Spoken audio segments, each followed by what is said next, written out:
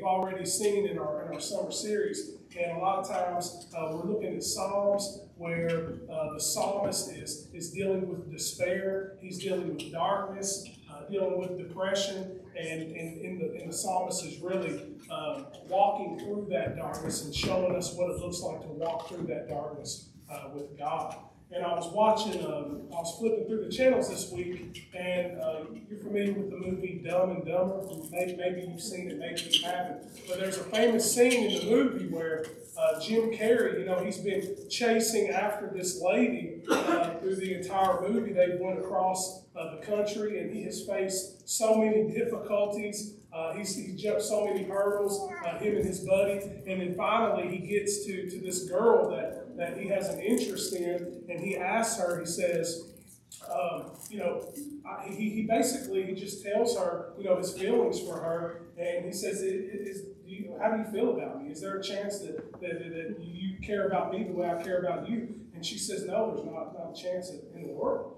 And he's like, well, what are we saying here? Is there like, 1 in 100, 1 in 1,000? And then she's like, no, it's more like, 1 in a million. And his response is, so you're telling me there's a chance, And I just thought to myself, we only can know hope if we've truly experienced despair. So he had went through all this pain, but he still had a little bit of hope, although it was a false hope. But I find that interesting because we're a people, we live with a lot of despair and discouragement. We live with hurt, we live with pain, and some, not all, but some in many cases, most of the discouragement and the pain that we experience, it comes because we desire things that are unattainable. This girl that Jim Carrey was pursuing, she was just unattainable. So he was going to continue to get her. But we want the wrong things. And when those things that we want get frustrated, then we begin to go down the pit of despair. We are a people who know what it's like to have frustrated desires. A lot of times those frustrated desires are not necessarily evil desires. You can have desires for things that are morally neutral. In some cases, even good, but you take things that are secondary importance and you make them primary importance. And your failure to reach them ends up driving you down into the pit. So, for example, you want to get out of debt. A lot of us want to get out of debt. That's a good desire. The book of Proverbs says that the borrower is a slave to the lender. We don't want to be slaves to anybody, right? That's a good thing. But my desire for financial freedom can ultimately frustrate me, every time the air conditioner breaks or someone rear ends me or whatever can happen that can frustrate you financially. So what happens often is the things that we desire end up being the enemy of our joy. We want things that sometimes are forbidden. We want things that sometimes are of secondary importance. But today I want us to think about what it looks like to desire that which is of the utmost importance. Today I want us to ask, why should God be the chief longing and desire of my soul? All right, why should God be the chief longing and desire of my soul? To think about this today, we'll be looking at Psalm 84, as I mentioned. We're going to walk through, we've been walking through this summer series in the Psalms. We've been walking through various Psalms this summer, looking at the good news that's contained in these Psalms. Even like last week in Psalm 88, complete darkness, but there was still good news in that Psalm. What it looks like to have joy in God, what it looks like to have comfort in the midst of despair. That's what these Psalms do for us. What it looks like to praise God even when times are hard. So this week, we're in Psalm 84. And if you remember, there's a song that came out like in the 90s, a Christian song, Better Is One Day in Your Court. That's where that song came from. It came from Psalm 84. It was an incredibly too long of a song. I remember, we sing it, it would take you 10 minutes to sing it. But it was a good song, though. So what we have here is another of the songs of the sons of Korah. We really don't know much about those guys, but apparently they were temple singers who wrote songs for the people to sing together. And a lot of times it had to do with longing. A lot of times it had to do with wanting to worship God together. And here today in Psalm 84, we are going to hear the psalmist express his longing to be in the temple and to meet with God, and how God meets him in dry places and turns them into places of plenty. And so in this today, as we walk through this psalm, we're going to see three powerful reasons that tell us why God should be the chief desire and longing for our souls. So let's look at this together. All right, Psalm 84. How lovely is your dwelling place, O Lord of hosts. My soul longs, yes, faints for the courts of the Lord. My heart and flesh sing for joy to the living God. Even the sparrow finds a home, and the swallow a nest for herself, where she may lay her young at your altars, O Lord of hosts. My King and my God, blessed are those who dwell in your house, ever singing your praise. Blessed are those whose strength is in you, whose heart are the highways to Zion. As they go through the valley of Baca, they make it a place of springs. The early rain also covers it with pools. They go from strength to strength. Each one appears before God in Zion. O Lord God of hosts, hear my prayer. Give ear, O God of Jacob. Selah. Behold our shield, O God. Look on the face of your anointed. For a day in your courts is better than 1,000 elsewhere.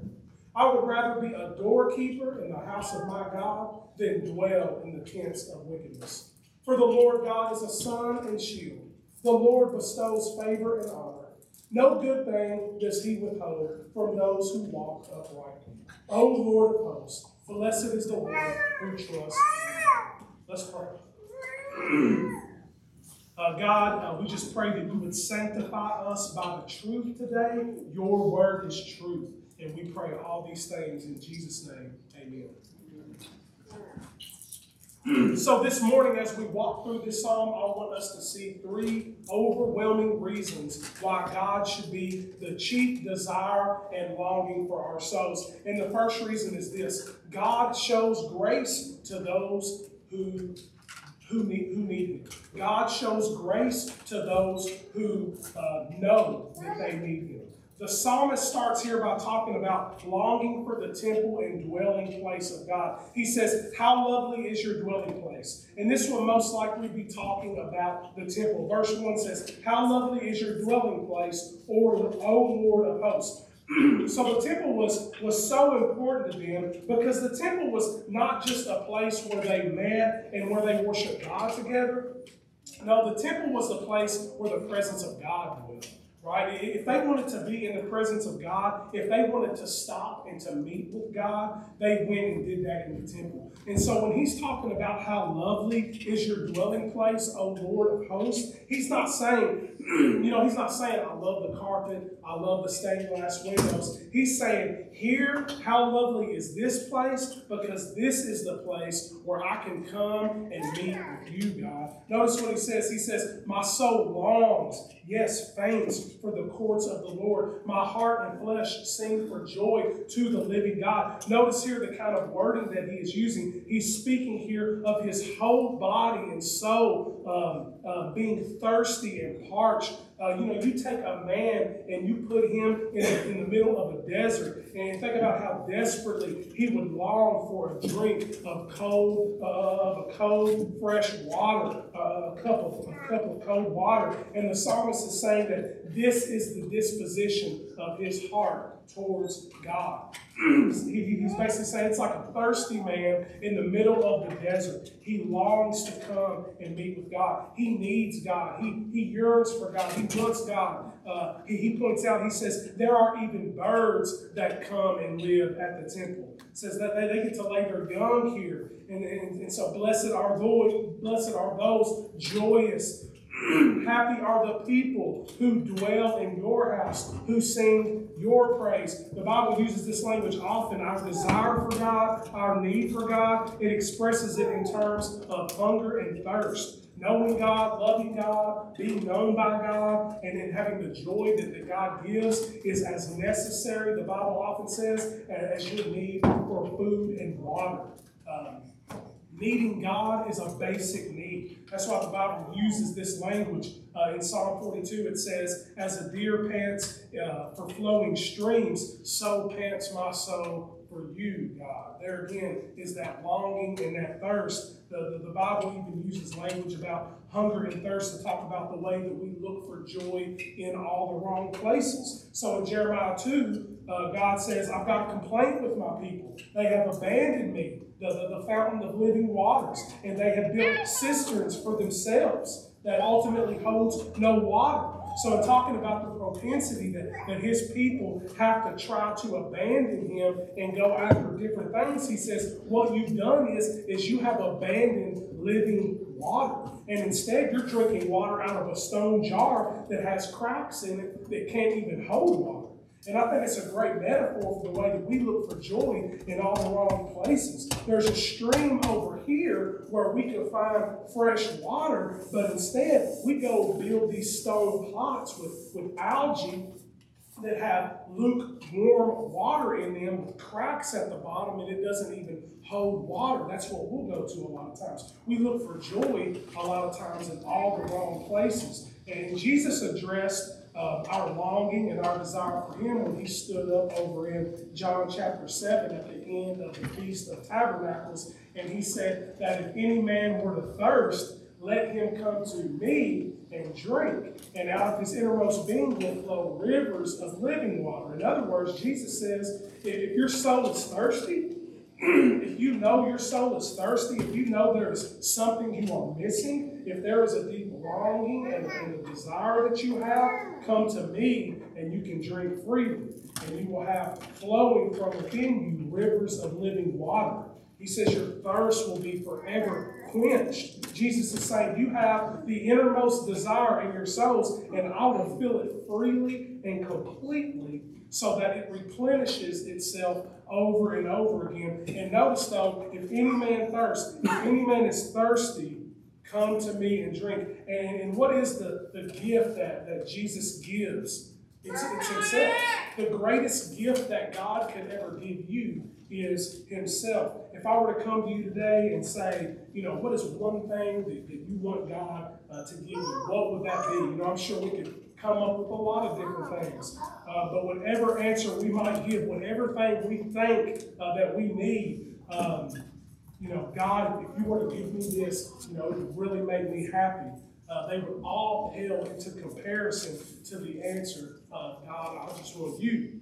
I just want you and you alone. Every blessing that God gives is intended to lead us back to him, right? So when we trust in Jesus, when we are made right with God, when we trust in Jesus, we are reconciled to God. When we trust in Jesus, we are adopted by God. The greatest gift God can give us is himself. He takes your shame and he wipes it away. He takes your shame and he forgives it completely. He takes your isolation and he replaces it with hope because he adopts you as his child. And the only thing you need is to know that you need him. That's what Tim Keller said. He said the only thing you need is need. Right? The only thing you need is to know that you need him. And so the only way you can miss out on this is if you think that that's beneath you.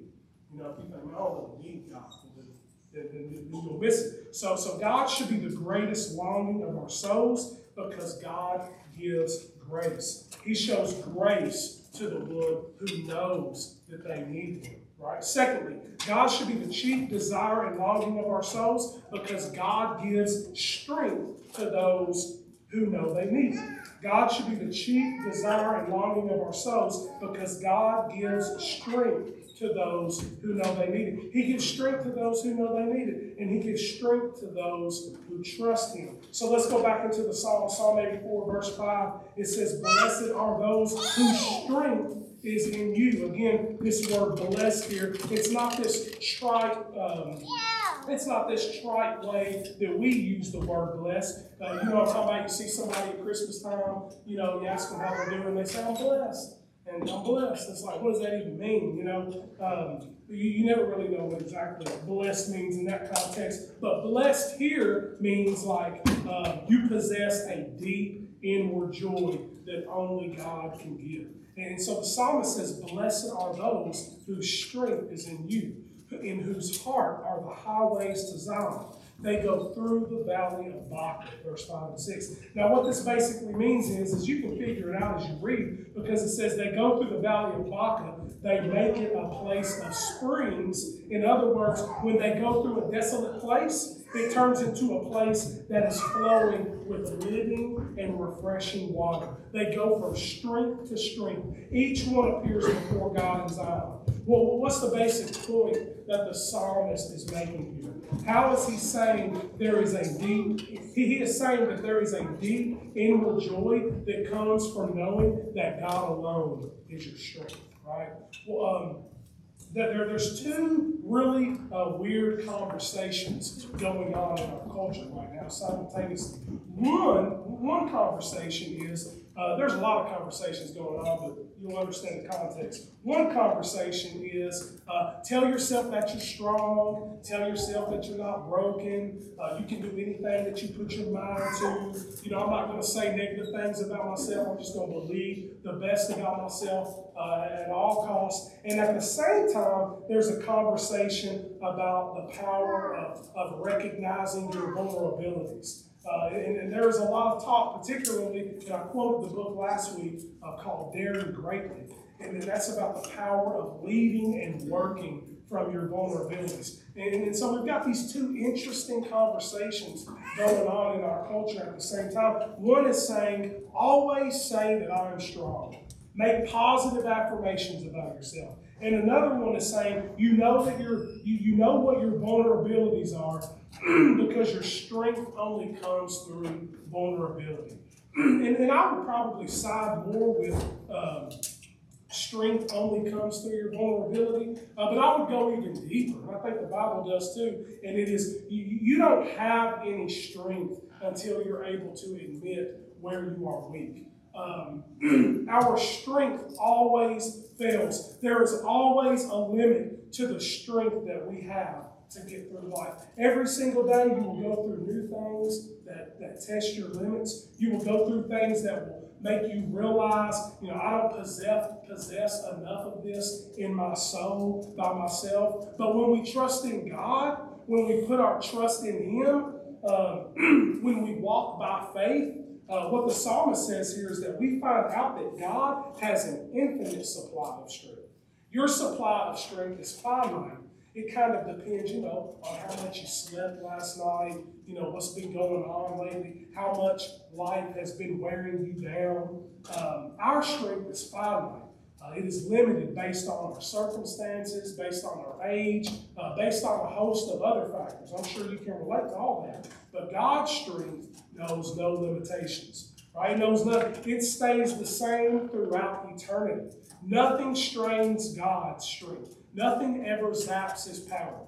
Instead, He has so much that He freely gives it to you and me. And that's really good news. Every time we need. And so whatever difficulty in life we walk through, and even just the difficulty of every day itself, continually come to a place where you can say, God, I trust you. Give me the strength I need to make it through today. Give me the strength I need to follow and to obey you. Give me the strength I need to find joy in you and not in other places. And continually submit yourself to the power that only God gives. And you will find an unlimited supply of God's strength. And with that strength comes an unlimited supply of God's joy. You've heard that, have y'all ever heard that, God will never give you more than you can handle? Have you heard that? You will never find that in the Bible. That's nowhere in the Bible. God will never test you without providing a way of escape. But I will tell you this, God will routinely place more on you than you can handle. You will regularly go through things that are thoroughly and completely beyond your strength. God will let you do that so that you get an ever-present reminder that the strength you need is from God and from God alone. Right? I don't have enough strength to do this. I don't know if I can do this. Good. If you say that, you're probably in a really good place. The best place you can be is when you say, I can't do this on my own, because that is the very first moment you are being honest with yourself to tap into the strength that God gives. And we see what happens, verse 6. Look at verse 6. I realize none of you probably thought of the valley of Baca when you woke up this morning, but every person in this room knows what it's like to go through dry and desolate and weary times, right? Can you imagine walking through a dry, desolate, and a weary time knowing that you are never alone, knowing that wherever you are and wherever God is calling you to, and whatever obedience looks like, and whatever having joy in the midst of difficulty looks like, God is there to fill you? Can you imagine knowing that? That is what takes your desolate places, your deserts, and turns them into an oasis. It's constantly saying, God, I don't have it. You have more of it than I could ever imagine. Please fill me with it. Listen, God gives strength to those who trust Him. I love that over in Colossians 1, Paul talks about how he worked tirelessly through the strength that God gave him. Over in 2 Corinthians 12, Paul talks about this thorn in the flesh, and we want to obsess a lot over what that thorn in the flesh was. But here's the most important part, is Paul prays 3 times that God would take that thorn from him. And what does God say? He doesn't take it from him. He says, my grace is sufficient for you. My power is made perfect in your weakness. So are you weak? Are you tired? Are you weary? That's good. In that very place, God meets you with His strength, and with His joy. And lastly, I want us to see that not only should God be the chief longing and desire of our hearts, because He gives grace to those who need it, not only because He gives strength to those who trust Him, but finally, I want you to see that God gives joy to those who value Him. God gives joy to those who value Him. It's interesting to read discussions about what is going on in our culture with us mentally and emotionally. Words like despair, depression, anxiety, they come up over and over again. And we believe in every single one of those words. They're all real. Depression is real. Despair is real. Anxiety is real. We don't act as if they are a mirage and take a Romans 8:28 approach where, everything will be okay in the morning. Just shake it off. We don't think like that at all. And what I'm going to say this morning is that in your pain, in your despair, in your anxiety, God is there to meet you with an appropriate supply of joy so that you can experience joy in the midst of difficulty and hardship and pain. Now let's dive in. Verse 8. Verse 8 says, O Lord God of hosts, hear my prayer. Give ear, O God of Jacob. Now why would he say, O God of Jacob? There's no throwaway verses in the Bible. He's saying, oh God of Jacob, because he's looking back and he's saying, God, I'm looking back to the fathers. I'm looking back because of thousands of years you've made promises and you've kept them. And God, I remember Jacob seeing the ladder with the angels going between heaven and earth. And I remember the promise that you made to Jacob's grandfather, Abraham. And you have kept all your promises. And so God, who keeps promises to his people, hear my prayer to you. And he says in verse 9, behold, our shield, O God, look on the face of your anointed. So he prays a blessing on the anointed king. And then he says in verse 10, for a day in your courts is better than 1,000 elsewhere. He says, I would rather be a doorkeeper in the house of my God than dwell in the tents of wickedness. For the Lord God is a sun and shield. The Lord bestows favor and honor. No good thing does he withhold from those who walk uprightly. And lastly, verse 12, O Lord of hosts, blessed is the one who trusts in you. He pictures the temple again. The temple is the place, like we said, where the glory of God would dwell. This is where the presence of God was. And he says, God, it is better to spend one day in your presence, one day experiencing your joy and your strength and the fullness you give than it is to live 1,000 days anywhere else. He says, God, this is so true that I would rather be a doorkeeper, basically, I would rather take up residence just on the edge of where your presence is than to live in the tents of the wicked. And you might think, living in a tent, that doesn't really sound very good. But in that day, that's all that most people had. People that had a place to live, they were living in a tent. So it did sound good. In our day, this would be like, I'd rather be a doorkeeper in the house of the Lord rather than to live in a house on a hill, right? So that kind of makes more sense to you. He is saying it is better. It is infinitely better to experience the presence of God and to know God personally and intimately than it is to live in the lap of luxury or to live 1,000 days doing anything else. He says God is of ultimate worth, and our joy comes by recognizing that God is our ultimate value. C.S. Lewis wrote a book called The Weight of Glory, and in it he wrote of this temptation we have to look for joy in all the wrong places, in places that don't satisfy. He said we are half-hearted creatures. C.S. Lewis would have lived in the 30s and 40s, so the wording is a little different. He said we are half-hearted creatures. He said we fool about with drink and different relationships and ambition when infinite joy is offered to us. He said, like little kids who go on making mud pies in the slum because they don't know what is offered by a holiday at sea, by a vacation at sea. And then he says, we are far too easily pleased. We are far too easily pleased with lesser joys. And think about it, God, if I could just pay off this debt, if this person would just like me, if I could just look this certain way, if I just had this job, if I could just get this promotion, then everything else would fall into place. So we've all thought like that. And so many times, though, when we finally get the when we finally get what we wanted, it still doesn't bring the then, right? The only thing that brings the then is when we say, God, will you be my chief?